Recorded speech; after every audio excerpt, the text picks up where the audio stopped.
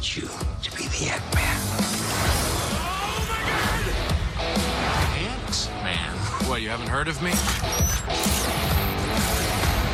Become the Ant-Man. I'm getting the hang of this. That's so cool, bro! Oh, yeah. Damn right. I'm Ant-Man. Marvel's Ant-Man. Rated PG-13, everywhere July 7th. Hey folks, it's Rico, and you are listening to Treks in Sci-Fi. This will be podcast 548. It is July 26th, 2015, and that's another preview for the cool new Marvel movie that's out, Ant-Man. And if I sound a little nasally, it's because I am. I have a little bit of a summer cold, which I feel better, but I might sound a little different to this week. Today we're going to look at... Just talk a little bit about Ant-Man, which I saw yesterday and enjoyed quite a bit, and talk about a Voyager episode called Imperfection, which I think will be a fun one. I'm going to play the episode and commentary along with that. Also talk about some upcoming shows and more heading into August soon. Lots of things going on then. And I guess that's about it. Let's do this. I'm Captain Kirk. Ladies and gentlemen, may I present the winners of the 74th Annual Hunger Games. We are the men in black.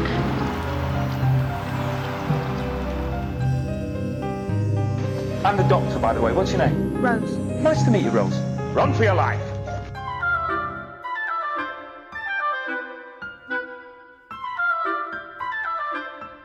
My name is Optimus Prime.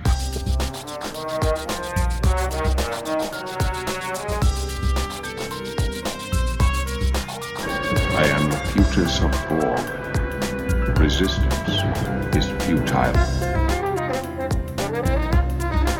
Yes, the Jedi strength flows from the Force, but beware of the dark side.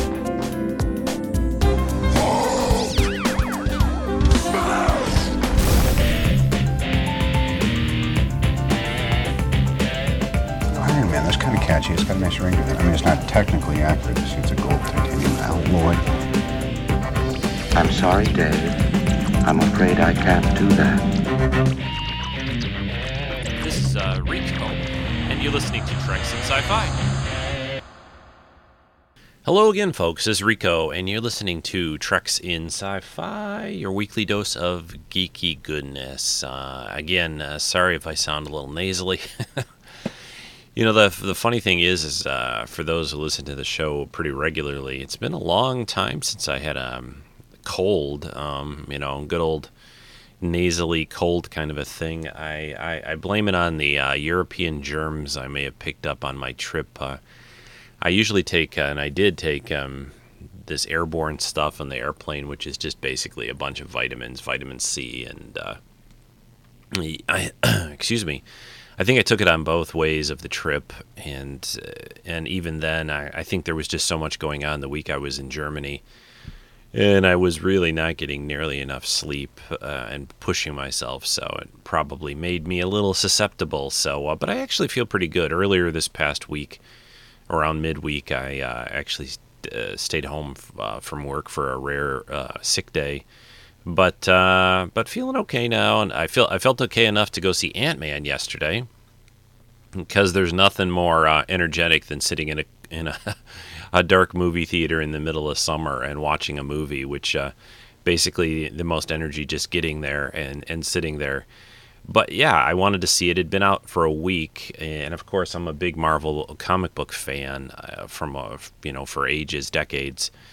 And I wanted to see their latest effort, and this movie, because it features Paul Rudd, who's known for doing a lot of comedies. He's not exactly this superhero action type kind of guy, although he got in really good shape for this movie. It's obvious, but even then, he really doesn't have to be in that great a shape, because it's basically a movie that involves using a suit like Armor Man's. Sorry, what did I say? Armor Man? Oh my gosh. I'm not even taking any medicine or anything like that today.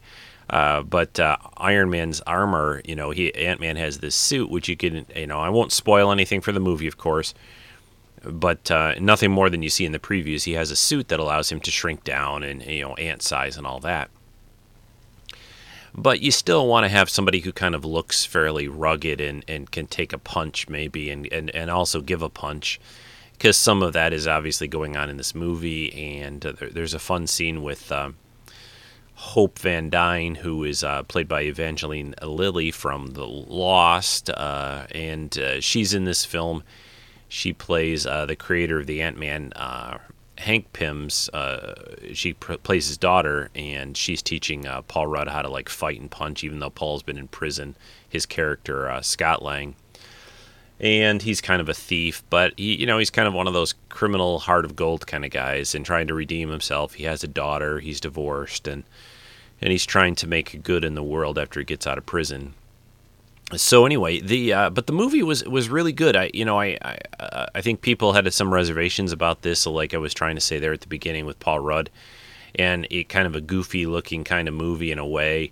It's a movie about a guy who shrinks down, and there's a bunch of ants in it and stuff. But there's a lot of heart in this movie. Like I said, he has this young daughter. He's trying to do the right thing, and the other thing this movie has going for itself, unlike maybe some of the Avengers films in that, is you can he's an everyman kind of a guy, so you can really identify with the character, I think, easier than like a Captain America, Steve Rogers guy, or a Tony Stark, a billionaire genius, even though those are fun movies, great characters.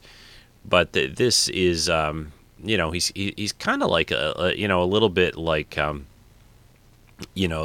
any other person that just finds themselves into sort of an extraordinary circumstance. It's just it's like Peter Quill in a way with last summer's Guardians of the Galaxy. This human being out in the galaxy, just trying to do the right thing most of the time, but also having a little bit of fun with it too. So there's a fair amount of humor in this movie, but I don't think it's too much. I don't really think they go over the top with it. I mean, it really isn't. It could have been much more, and I think they had the right blend of action and drama and comedy in there. And he's got some fun friends. You see that in the previews as well. There's great chemistry. Michael Douglas is fantastic, I think, in this movie. I think he does a great job. It's really cool to see him in a film in the Marvel Universe. I think that was great casting. To have him there, he's the Hank Pym. He's the inventor of Iron Man and I'm sorry, excuse me, of the Ant-Man suit and the Pym particle and all that stuff. So yeah, I really enjoyed it a lot. Probably more than maybe I thought I would. Even I knew I probably would enjoy it. He's a character that I've sort of seen and followed through reading the Avengers comics. I've never read They've had Ant-Man comics, individual solo comics, but I don't think I've read a few of them over the years, but nothing much. But I know him mostly from the Avengers, from his connection there. So it's a character that I know, and they've had different Ant-Men over the years that have worn the outfit. So yeah, I would if you enjoyed especially Guardians of the Galaxy last summer, if you enjoy the Marvel films and their way of doing things, there are connections that they use. This movie definitely connects into the whole Marvel Cinematic Universe. There are things that happen that they relate to. There's also make sure if you go see it, make sure to stay throughout the whole credits. There are two credit scenes. There's one kind of mid credits, and there's one at the very end. I actually goofed up. I thought there was only one the mid credit scene I stayed for, which is great. And I would say that these are pretty good credit, post credit scenes or credit scenes compared to some that they've done. Especially I think the mid one. The end one is kind of interesting. I actually missed it. I had to dig around this morning. I didn't realize it. I thought there was only one, and I had to dig around there. You can find sort of a not-so-great version of it on YouTube if you dig around a little bit. And that is an interesting one. It's a little bit different, the very end one. But I'm sure I'll see. I know I'll see the movie again sometime, so no worries there. But yeah, it's a lot of fun. Go check it out. Get out of the summer heat if it's super hot where you're at. We've had a little bit of a heat wave here in Michigan in the last week or so. Actually, since I got back, it's been warmer than it was before I went to Germany. So it's kind of following that. It was warmer over there in Europe than it's been in Michigan pretty much all summer, and it's warmer here now, although I think we're getting a little break in it here soon. So Ant-Man, yeah, go check it out. And I'm going to take a short break. I'll come back, come back, talk a little bit about Trek, Star Wars, other things going on in TV and movies, and then we'll talk about the Voyager episode for this week here on Treks and Sci-Fi.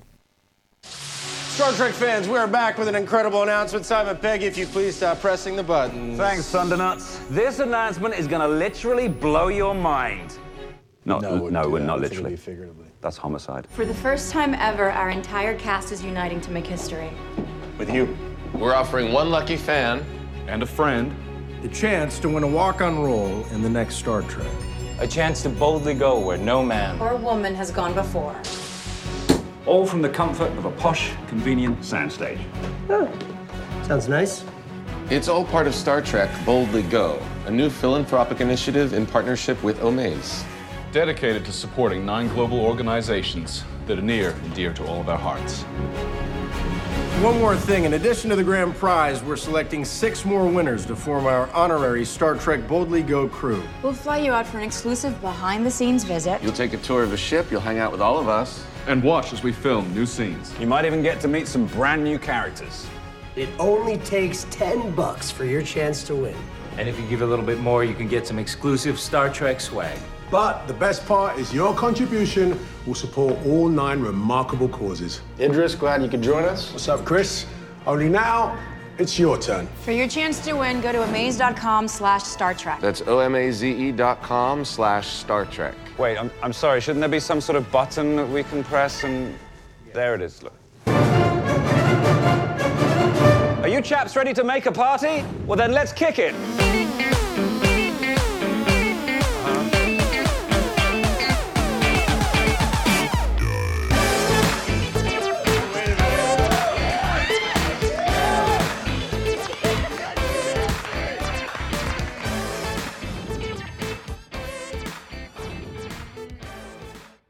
So what you heard there was a YouTube video that the guys, the cast has put together from the next Star Trek film. All the cast members, along with Idris Elba, is that how you say his name? Who is a guest star in the new film that they're filming currently. This is a really cool idea. It's a little advertising, a little charity, a little of everything, a little Trek. But basically, this company, this place called Omaze, O-M-A-Z-E, they partnered up with it. And as they said in the video there, basically what you can do is you donate. The money goes to these charities. A lot of them are children related. The cast is very active in those areas.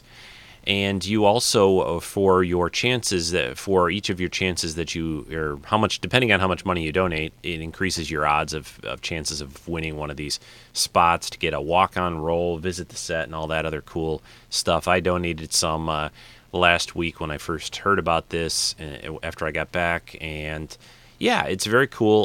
You can find the video on YouTube. Just search for Omaze Star Trek to Boldly Go Ambassador or something like that. You can find it over at trekmovie.com. There's a little story over there. They have some swag, like they said. If you donate more, you get more chances to win, and you can get up to t-shirts.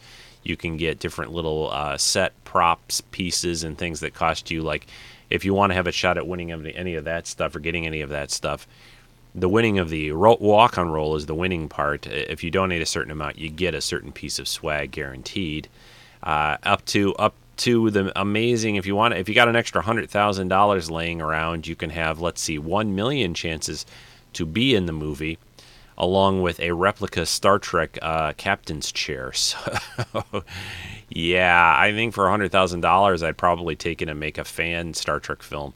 But anyway, it's cool, and I'll be interested to know of the person who wins the walk-on role, like at what level of amount of that they entered. I did a little bit more than just the lowest level, but I'd be curious if the people that donate like a ton, that have all the all those extra chances to win, if one of those people wins, it'll just feel kind of sad in a way, because it'll just mean that the more money, obviously, the more your chances. But I guess that's the way things work sometimes.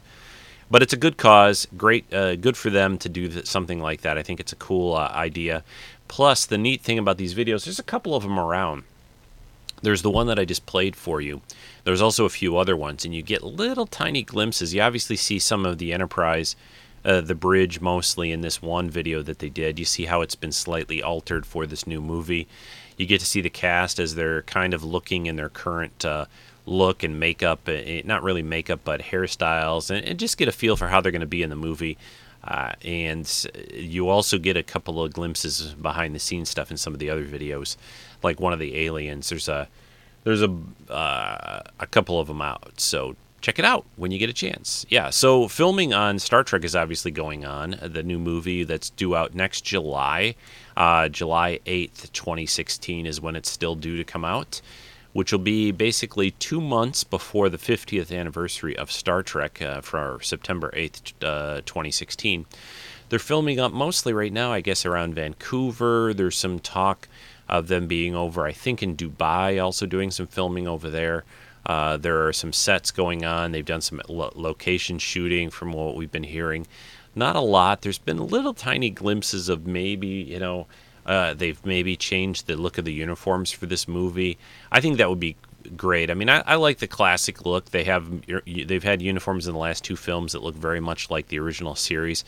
But I'd like them to kind of graduate now to something a little more of their own, I guess, and something like they did with Wrath of Khan, where they moved to more of a more formal, more military kind of look. I think would be kind of nice, rather than these. It looks like a big T-shirt sometimes they're wearing and black pants. So even though, again, I love those uniforms. And the colors and the look, I think it might be kind of a good time to make a change. And I don't know if I've said it on the podcast before, but they've already actually signed up Chris Pine and Zachary Quinto. I think they're the only 2, or at least they've optioned them for a 4th movie, which just basically means they've come to an agreement, and it'll probably depend on how this movie does. I can't see them announcing a 4th film until this one comes out and seeing how the box office is. But I really think we probably will get another one. I think that these last 2 that they've done have made good money. They've been very popular. No matter what you think of the movies, as I've talked about it quite a few times on the podcast, they've made good money. So that's at the end of the day, that's what it's all about. I'm hoping for something very original in this next film, more than we've gotten so far. I think again this cast is fantastic. I think they can do a lot more with the franchise. So, yeah, it's exciting stuff. I'm glad we're going to get another movie next summer from Star Trek. 2016 is going to be, every year I say this, but, every year the movie seasons get bigger and bigger.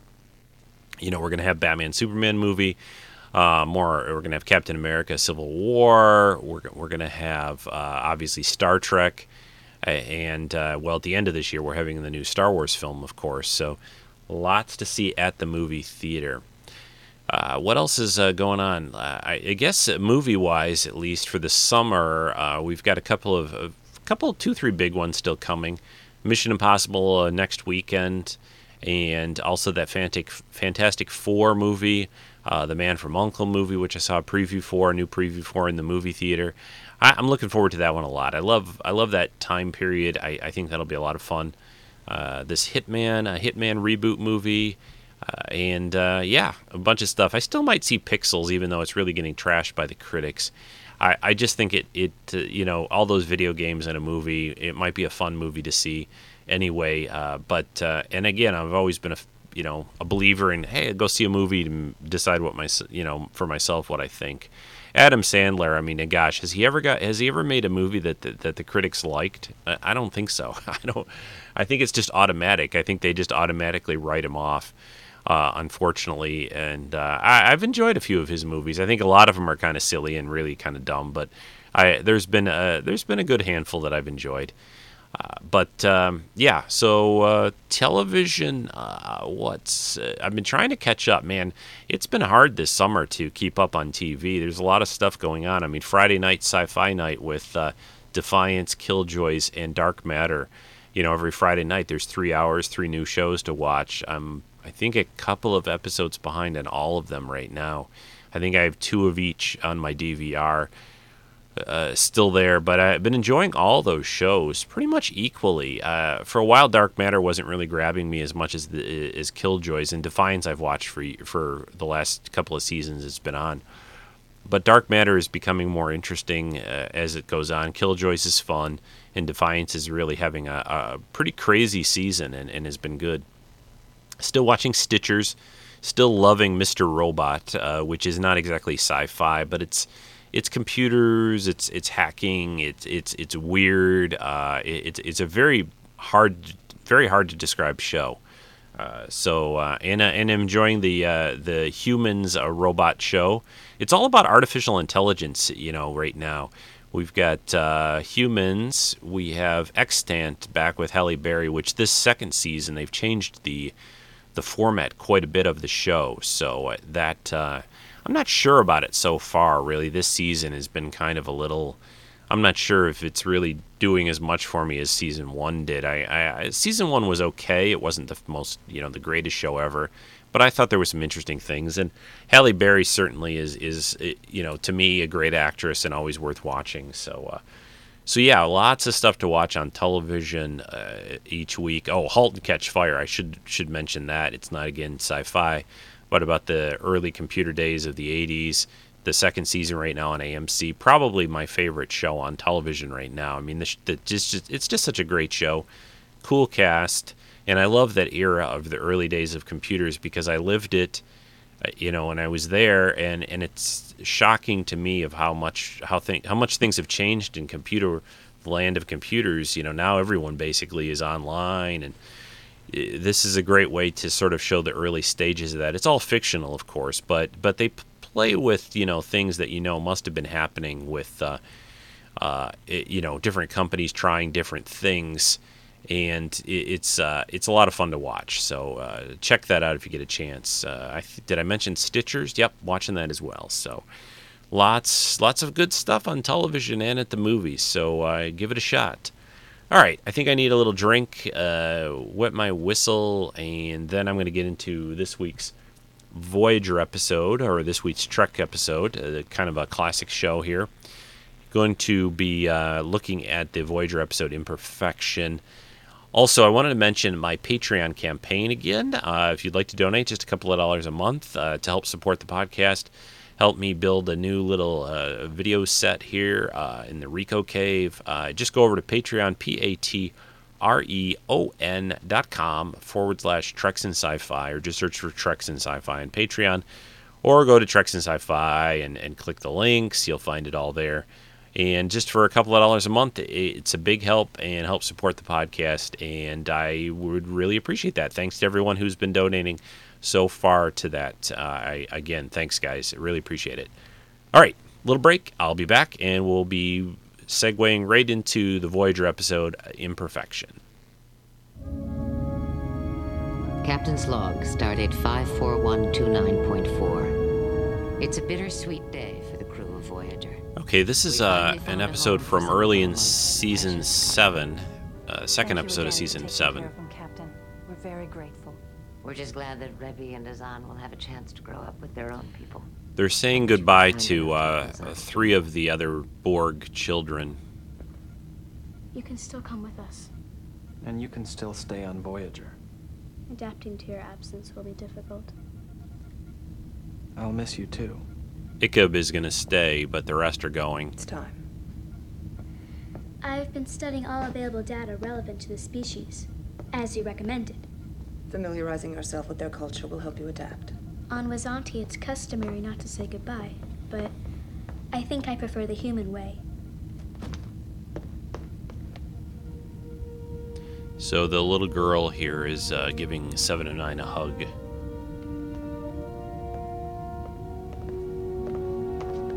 And actually they all are. There's the 2 boys, and then there's the little girl. I like the fact that they actually, they had them on Voyager, and they actually dealt with the fact that they were on Voyager and just didn't disappear. They actually found a home for them.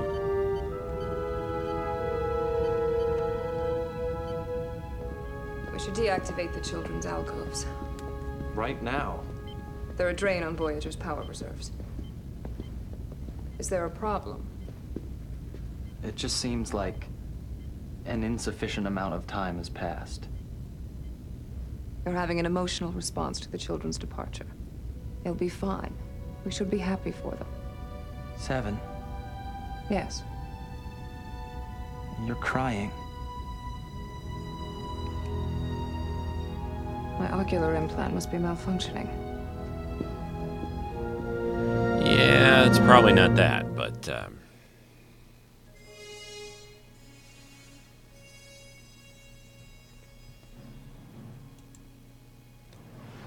Okay, so this episode again is from season 7, episode 2. Actually got used a little out of order after they filmed it, but episode is called Imperfection. It is production number 248. Keep in mind that didn't mean 248 episodes, that they made. They started I think at 100, so it's 148 or whatever. Teleplay by Carlton Eastlake, and Robert Doherty. Story by Andre Bormanis. Terrible. I'm just slaughtering these names. Sorry. Directed by David Livingston. I can handle that one. So basically this episode's about 7 of 9 having some trouble with her Borg implants and how they deal with that. I think it's always interesting, these episodes, just because I think one of the great things about Voyager, what they did here when they brought 7 of 9 on, is that they continued. She was like the Data or the Spock character in a way. She was the one that they always tried to make more human. She could see things kind of from the outside in, and they continued to explore her character quite a bit. Sometimes, unfortunately, it meant the other ones didn't get as much screen time when she came aboard. But yeah, I think this will be a good one to talk about and watch again here with you listening. There's nothing to be ashamed of, Seven. You should have seen me the first time I heard Puccini's Tosca in the holodeck. I sobbed through the entire third act. You're a hologram. You can't cry. Ordinarily, but Lieutenant Torres enhanced my emotional subroutine so I could truly appreciate the performance. Then your reaction was the result of a technological enhancement, just as mine was the result of a technological malfunction. Saying goodbye to the children was a traumatic experience. Crying was a normal response. Except that I was in complete control of my emotions. Yeah, she thinks she was, but maybe not. Seems I owe you an apology. According to this, your tears were the result of a glitch in your primary cortical node. Have you experienced any other malfunctions lately? Headache, dizziness, diminished motor function? No. Really?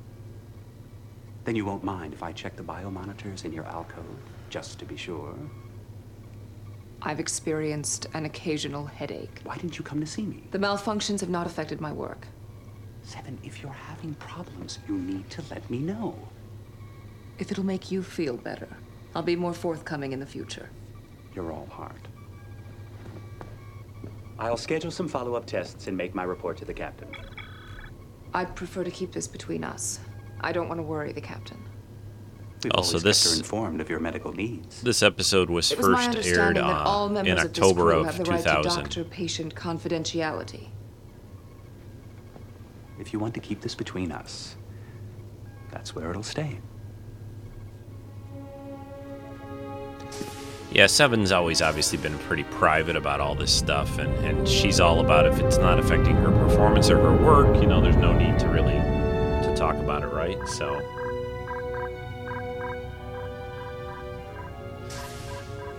now we're in the stellar cartography area. Finished charting the nebula in Sector 949. Is in here with Seven now.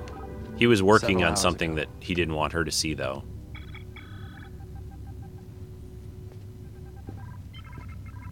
I've been thinking. While I'm grateful for the opportunity to assist you in astrometrics, I'd like to take on more challenging assignments. Or astrometrics, I'm sorry. Not stellar cartography, that's in the Enterprise. That's not what I meant. I want to work on the bridge. You don't have the proper training. That's why I'd like to take the entrance exam for Starfleet Academy. I could forward it to Earth in the next data stream transmission. If I pass, I could take the basic classes from Commander Tuvok. He was an instructor at the Academy. Your plan is ambitious. Then you think it's a good idea. You could take the classes with me. Earn your own commission. I believe I've already assimilated enough Starfleet training. I'll need a letter of recommendation from the captain. I'll speak to her.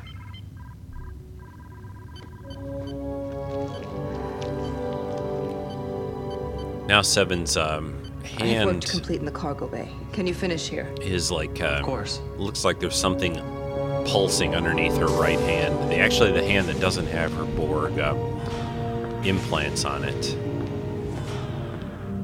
She's going down to the little alcove regeneration stations that they've set up. Initiate regeneration cycle. Unable to comply. Why? The interface is incompatible.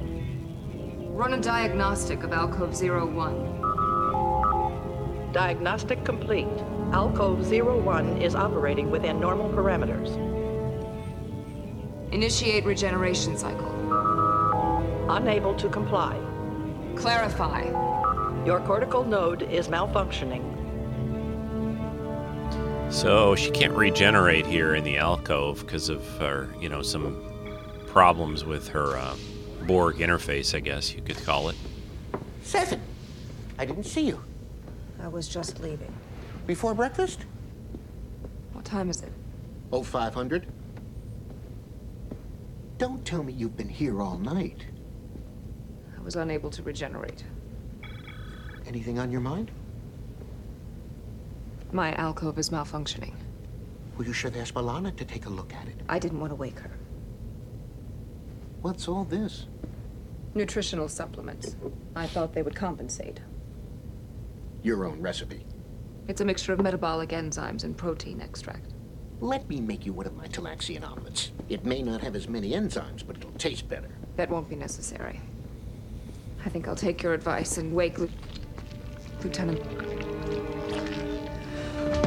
Seven! Now she was having more of those weird things happen to her. Neelix to sickbay medical emergency. Sort of another Borg little implant showed up on her face.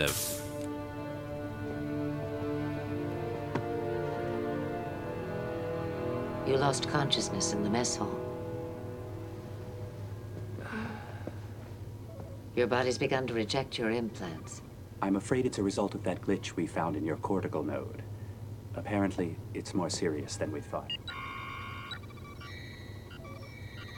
The node is destabilizing. It's no longer able to regulate your implants. They're shutting down one by one.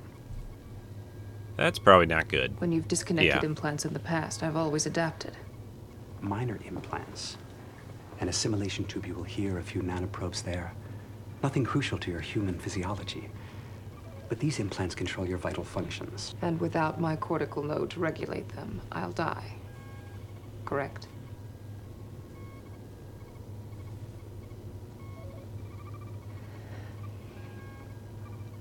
Borg technology is highly adaptive. My cortical node will repair itself in time. I don't think so, Seven. If anything, the deterioration is accelerating. You'll have to stay here for observation. I think I've been sufficiently observed. Would you excuse us, please? I'm sorry for what's happening. You have every right to be angry, but that isn't going to help us solve this problem. The node will correct itself. Suppose it doesn't, for the sake of argument. Is it possible to replicate a new one? The technology is too complex. What if this had happened when you were part of the collective? How would the Borg have repaired the damage? They wouldn't have. Trying to repair a node would be a futile exercise. The Borg would simply replace it.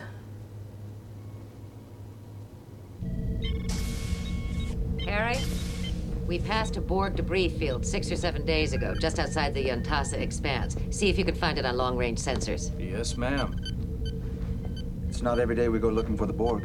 What's up? Seven needs a new cortical node. Captain, need I remind you? The Borg often return to salvage damaged cubes. She needs a spare part. They need to go... I want to help Seven as much as anyone, but if we're not careful, we'll all end up with cortical nodes. That's why I'm taking the flyer, alone. I've located the debris field. Transmit the coordinates to the flyer. You have the bridge, Commander. With all due respect, the last time you took the Delta Flyer to confront the Borg, it ended up in a couple thousand pieces. I intend to bring it back in one piece this time. A good pilot might be able to help you do that. Particularly if he's accompanied by an experienced tactical officer. You shouldn't do this by yourself, Captain. Well then, gentlemen, I guess you're with me.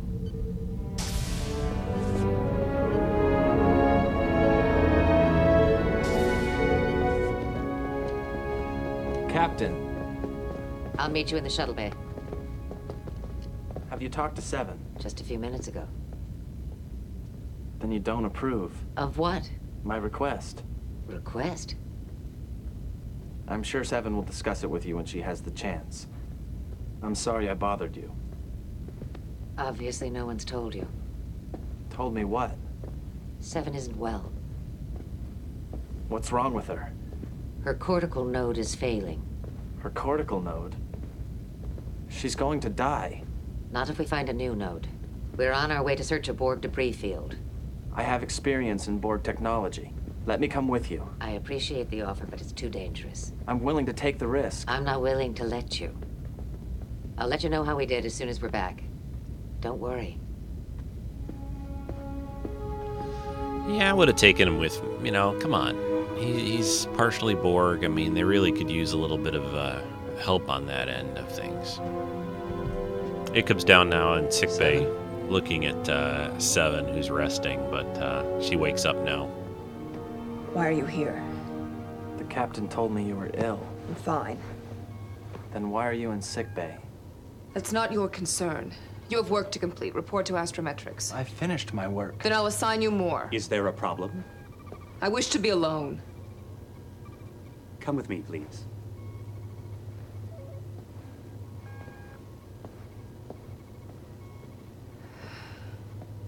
Why is she so angry with me? She's not angry with you. She's just angry. I don't understand.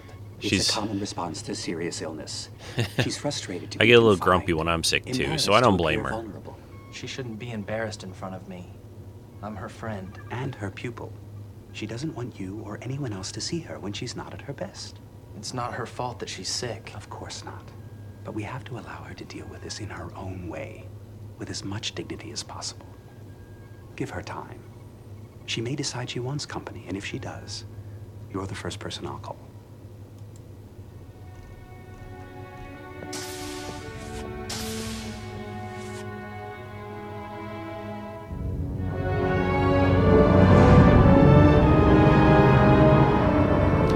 So now we're out at the Borg, this I have debris isolated field. a section that contains the bodies of approximately 37 drones.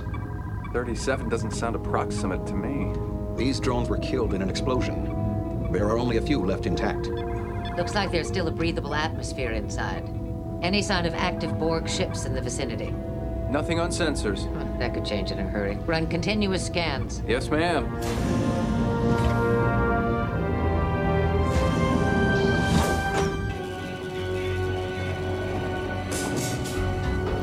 So Janeway and Tuvok beam over to try to get another node for Seven here on the Borg debris field.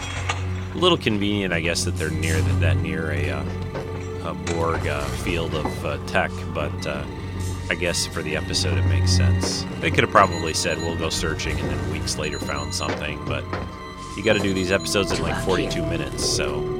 Help me get this off him.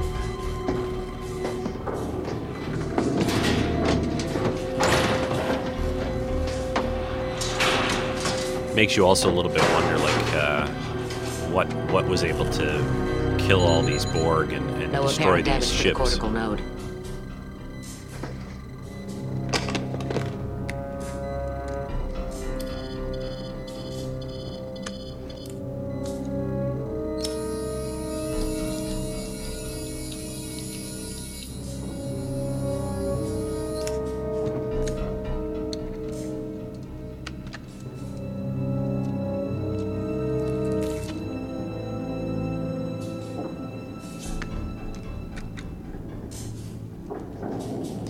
So Janeway's kind of operating on this Borg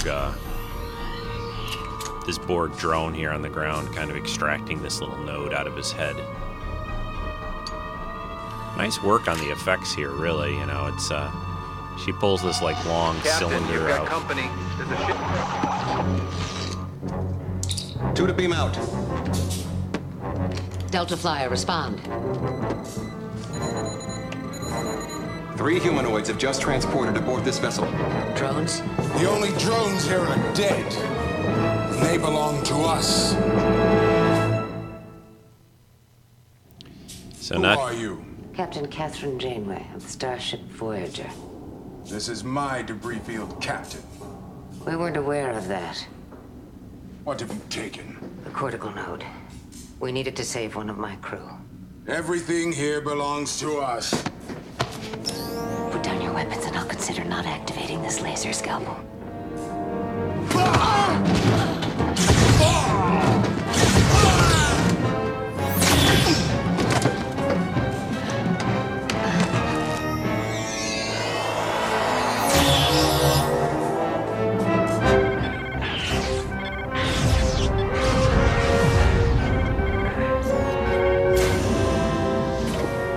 Sorry about the delay.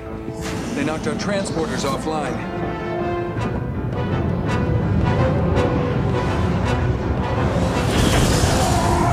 Some nice effects work here, considering, you know, it's 15 years ago or whatever. Delta Flyers maneuvering around the debris. I need you at tactical. When I bring us around, target their engine core. Aye, sir.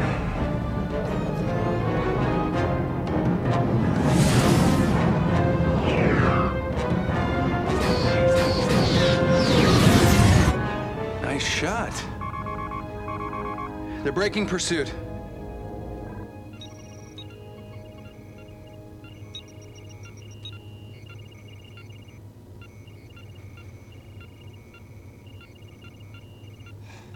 So now we're back in sickbay, and 7 of 9 is up, standing up, working at a council here, and the doctor's not happy.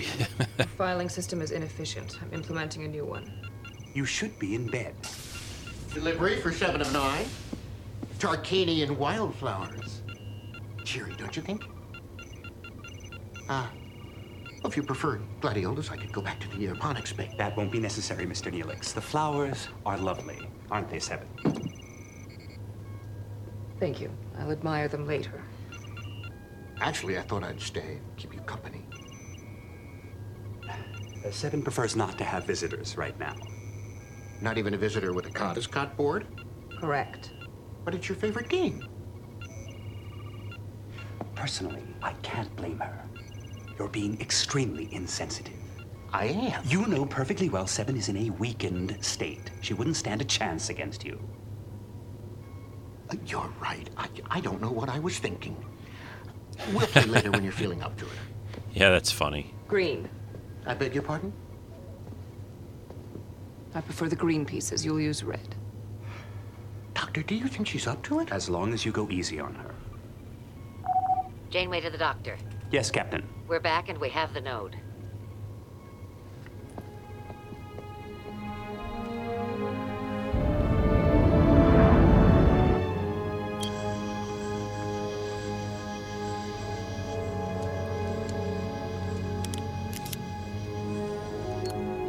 So now they're doing some a little bit of surgery here with Tom Paris assisting the doctor. I'm ready to disengage the damaged node. They've got this new Transfer node that they're going to obviously put Understood. in. One thing I always thought about Voyager is like with this, I know it's a small crew, but are there no other people who have medical training besides the doctor and Tom Paris? Excuse me. So now this one node is kind of like flashing, looks, you know, like it's... Vital functions are stable. Time? 20 seconds. Not yet. I have to realign her primary neurodes first. The computer can't maintain her cortical functions much longer. Ready?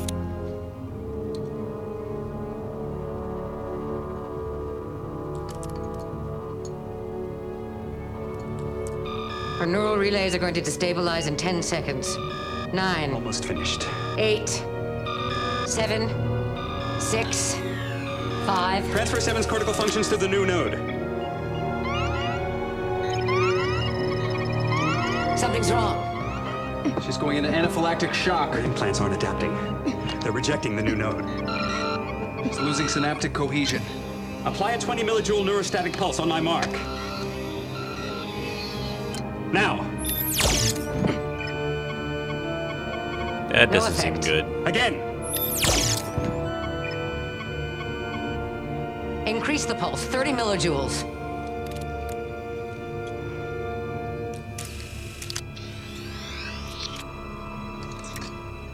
Computer and simulation. Why did you stop? It wasn't working. Run it again. Captain, this was our 12th simulation. Something tells me 13 won't be our lucky number. The salvage node has been inactive too long. Then we'll find one that hasn't. No matter how many debris fields we sift through, a node from a dead drone isn't going to work. Who said anything about a dead drone? What's that supposed to mean? We've infiltrated Borg vessels before. If that's what it's going to take to save 7, we'll do it again. Are you suggesting ending one life to save another? I'm not giving up on her. Neither am I. I'll do everything in my power to help her. But we both have to face the possibility that it may not be enough.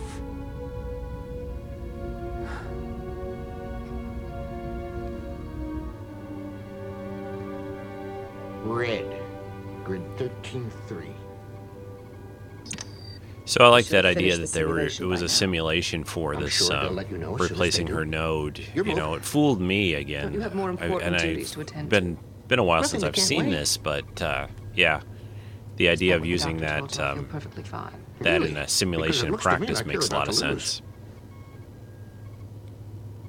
Just think about, you know, all the teaching and training the holodeck could be good for, like surgery and anything like that that you'd want to be able to practice before you actually do your it. lead? 16-2. Oh, my mistake. Well, I should really see how things are going in the mess hall. But I'll be back later for a rematch. Are you ready to proceed? According to the simulations, the salvaged node isn't going to work. I'm sorry. I'm still researching alternative treatments. And Harry and B'Elanna are going to try to repair the faulty node using components from your alcove. They'll fail. We're not giving up hope. Neither should you. With your permission, I'd like to return to my duties. That's not possible. I need to monitor your condition. Captain. I'm afraid I have to defer to the doctor. If you'd like, I can ask Icheb to bring some of your work here.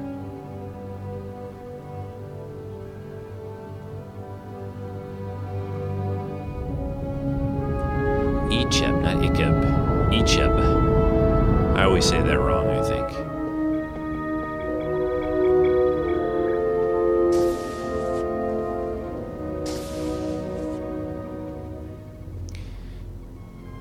So Icheb, he just showed up in sickbay, but no one seems to be around. Computer, locate the doctor. The EMH is offline. Activate the EMH.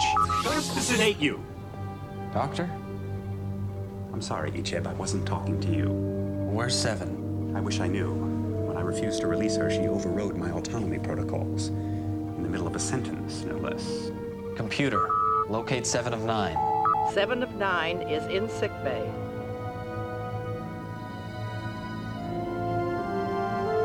She left her comm badge behind in sickbay. He's looking for you. The doctor. I ran into him in the corridor. He's about 30 seconds away from calling a ship-wide alert. Are you going to tell him where I am? Nope. I know what it's like to be stuck in sickbay. I've escaped the doctor myself once or twice. Thank you. Anytime. Lieutenant. When you die, do you believe your spirit will go to Sto-vo-kor? You shouldn't be thinking about dying. According to the doctor's simulations, any attempt to adapt the salvage node will fail. It's a pretty light crew in engineering right now, too. Just B'Elanna and 7 of 9. Sto-vo-kor, Lieutenant. Do you believe you'll go there? I guess it all depends on how honorable my death is. But you do believe there's something after death? I hope so.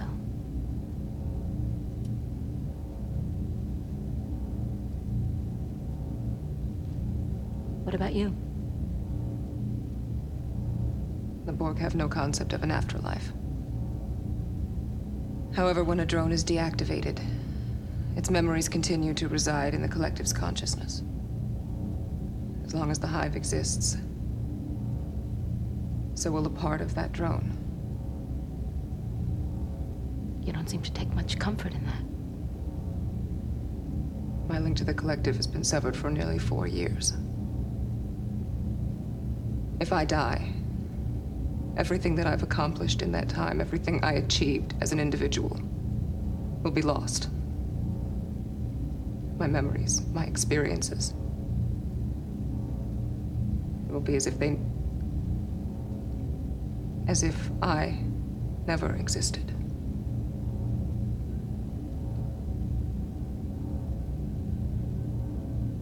I think you're a little more memorable than you're giving yourself credit for.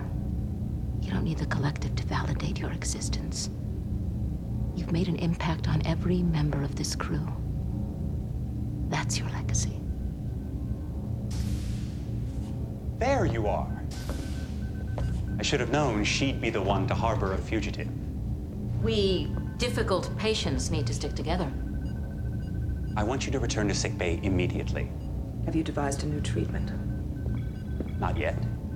Then it's best that I don't distract you from finding one. 7, if you continue to exert yourself, your condition will only deteriorate more rapidly. Is that what you want? What I want is to be useful. I really could use her help. I promise not to let her overdo it. You can stay, provided you wear this cortical monitor.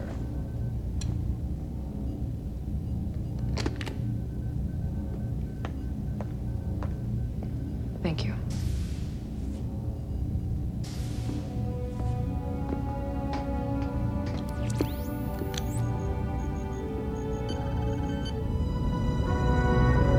Yep, so things aren't looking too good. But I'm sure they'll come up with something, right? Come on, this is Star Trek.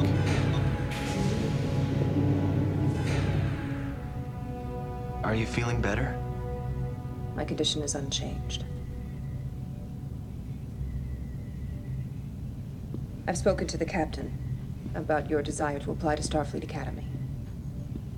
She's agreed to administer the entrance exam before we send the next data stream to Earth. It's a list of crewmen who can help you study. Lieutenant Torres is extremely well-versed in warp mechanics. Ensign Kim claims to have aced the quantum theory section. What about astrometrics? You'll notice Icheb doesn't. Than most Starfleet officers. He has I'll no need someone comm to review the badge. material with me. I'll ask Lieutenant Paris to set aside some time. I'd rather study with you.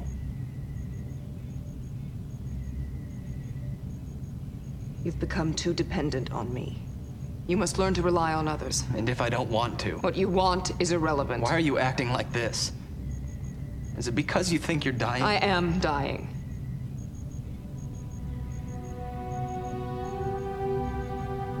I'm sorry. You may have given up, but I haven't.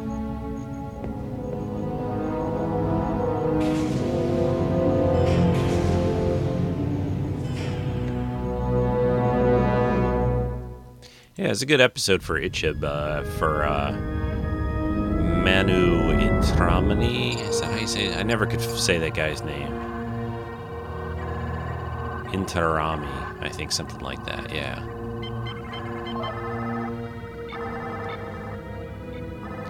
So he's back here in Astrometrics doing some searches. Looks like sort of like medical stuff, DNA. I know how to save her. I'm certainly open to suggestions. I've been analyzing the simulations you performed. They failed because you tried to implement a cortical node from a dead drone. That's correct. What you require is a live drone. I've already been through that with Captain Janeway. My cortical node is operational. I want you to remove it and give it to Seven. Absolutely not! Well, at least review my research. It may as well be a suicide note. I don't agree. Well, that's comforting. You took these scans of me when I left the collective. By your own estimation, I emerged from my maturation chamber before I was fully assimilated. As a result, my physiology is less dependent on my implants. They still regulate many of your vital functions. What about my age? I'm younger, so it should be easier for my body to adapt to the loss. You're obviously too young to understand the risks involved. I understand the risks perfectly. It's like giving up a kidney Seven or something. will die. And if we proceed with your idea, you could both die. According to my research, there's an 86.9% chance that Seven's implants will adapt to my node. 86.9. And what about you? Without a cortical node, how will you regulate your implants? You should be able to compensate with genetic resequencing. This isn't suicide, Doctor. I believe it can work. All I ask is that you consider it.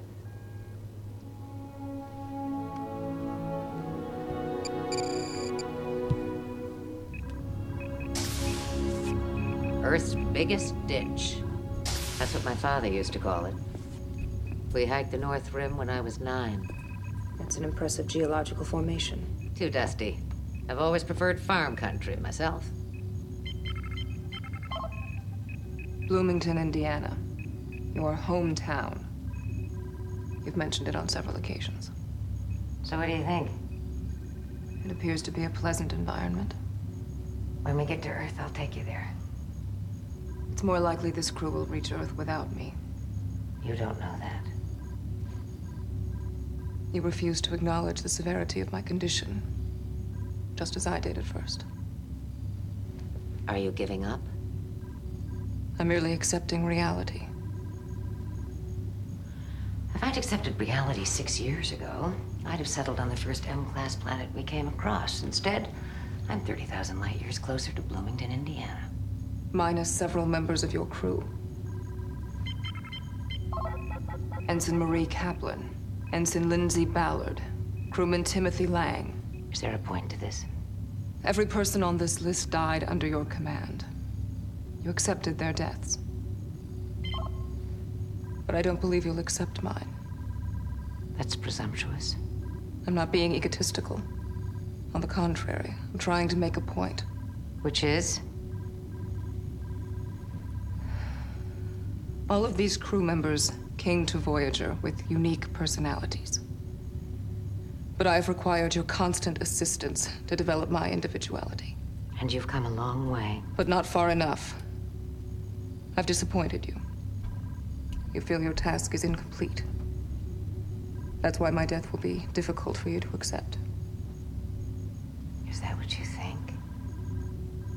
That you haven't lived up to my expectations? Clearly I haven't. But I want you to know that the failure has been mine, not yours. You haven't failed, Seven. You've exceeded my expectations. You've become an individual, an extraordinary individual. If I'm having trouble accepting your condition, it's only because I don't want to lose a friend. Doctor to the captain. I need to see you and Seven right away. Yeah, it's a good scene. You know, the two of them kind of coming to terms with things. No doubt. But you believe it'll work? There are significant risks involved to Seven and Icheb. But if you're asking me if it's possible, I'd have to say yes. What sort of precautions can we... No matter how many precautions you take, it's not worth the risk to Icheb. Seven, this could work. I'm not willing to extend my life at the cost of yours. But you haven't reviewed all the data. As long as there is any chance you won't survive, the data is irrelevant. I'd like to return to sickbay now. As you wish.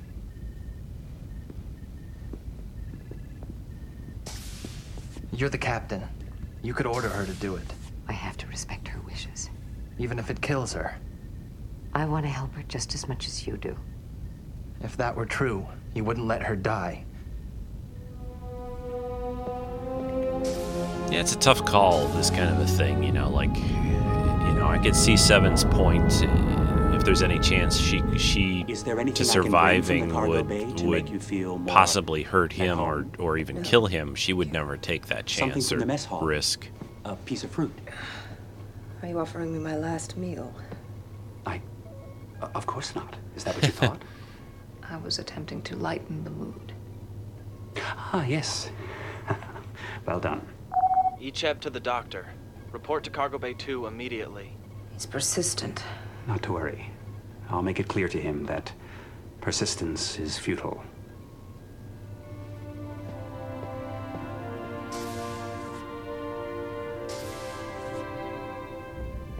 You were summoned too. Icheb doesn't seem to have grasped the chain of command yet. Remind you of anyone we know. Icheb?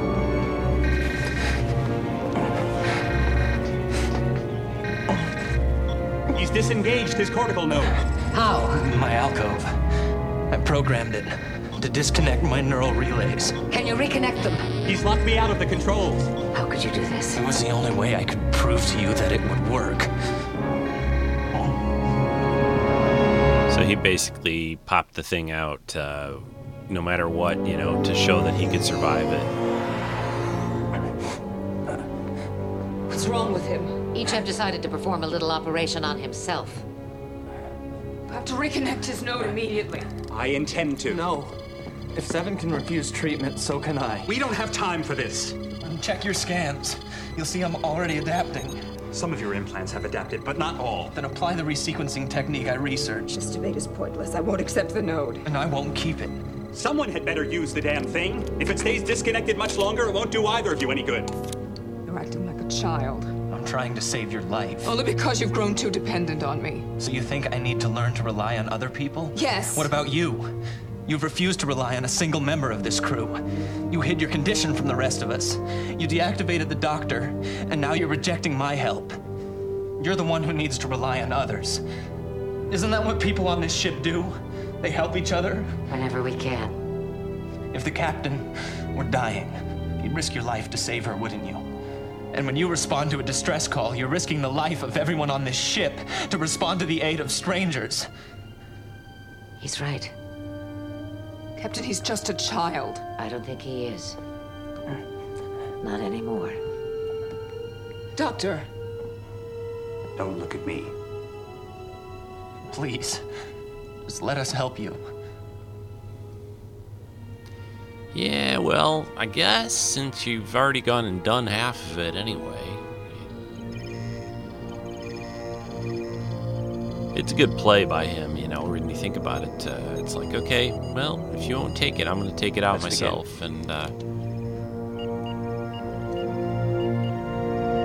so now we've got both of them in sick bay being worked on by the doctor.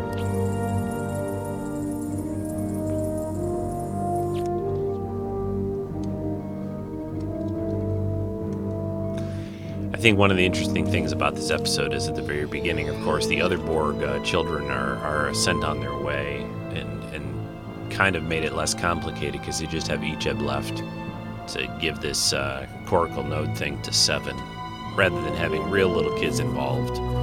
That would have been a little probably tougher, trickier.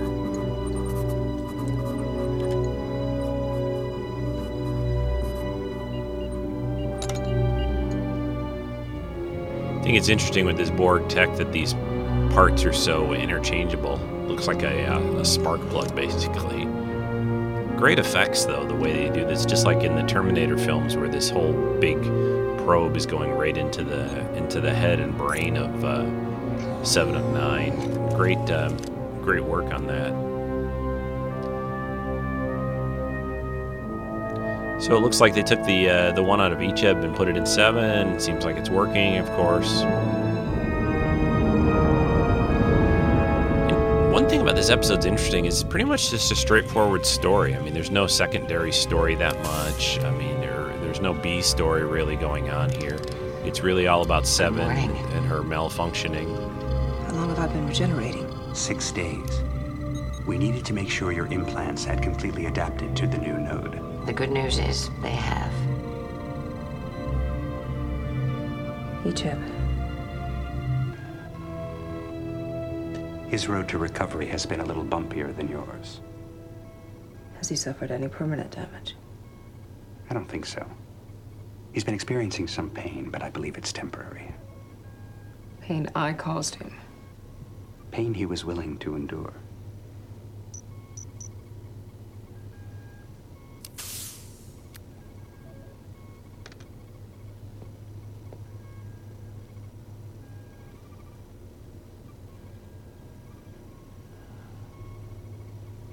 You've recovered? I expect the same from you. The doctor wants to keep me here another week, but I'm sure I'll be back on my feet in half that time. I suggest you get as much rest as you can. You're going to need it. Why? I've decided to help you prepare for the astrometrics portion of the Academy exam. You can expect a rigorous and grueling schedule.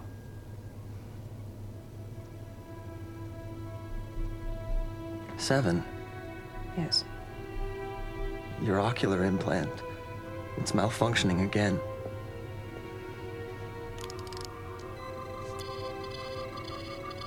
Actually, it's functioning perfectly. Yeah, Seven's getting a little misty again.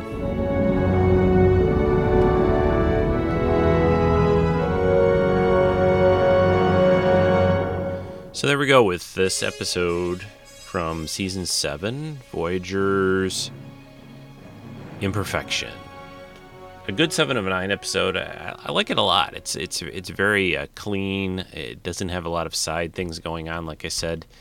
And it's an interesting concept about, working and saving someone, that could be injured, but you could hurt yourself in doing that. And of course, Seven is unwilling. She's the last person on Earth who probably, or last person on Voyager, I should say, that wants to ask for any kind of help from anybody.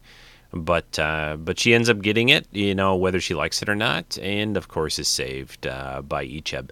So yeah. Good episode. Hope you guys enjoyed listening to it. Not a lot of commentary, not a lot of background in this episode, or really unusual things.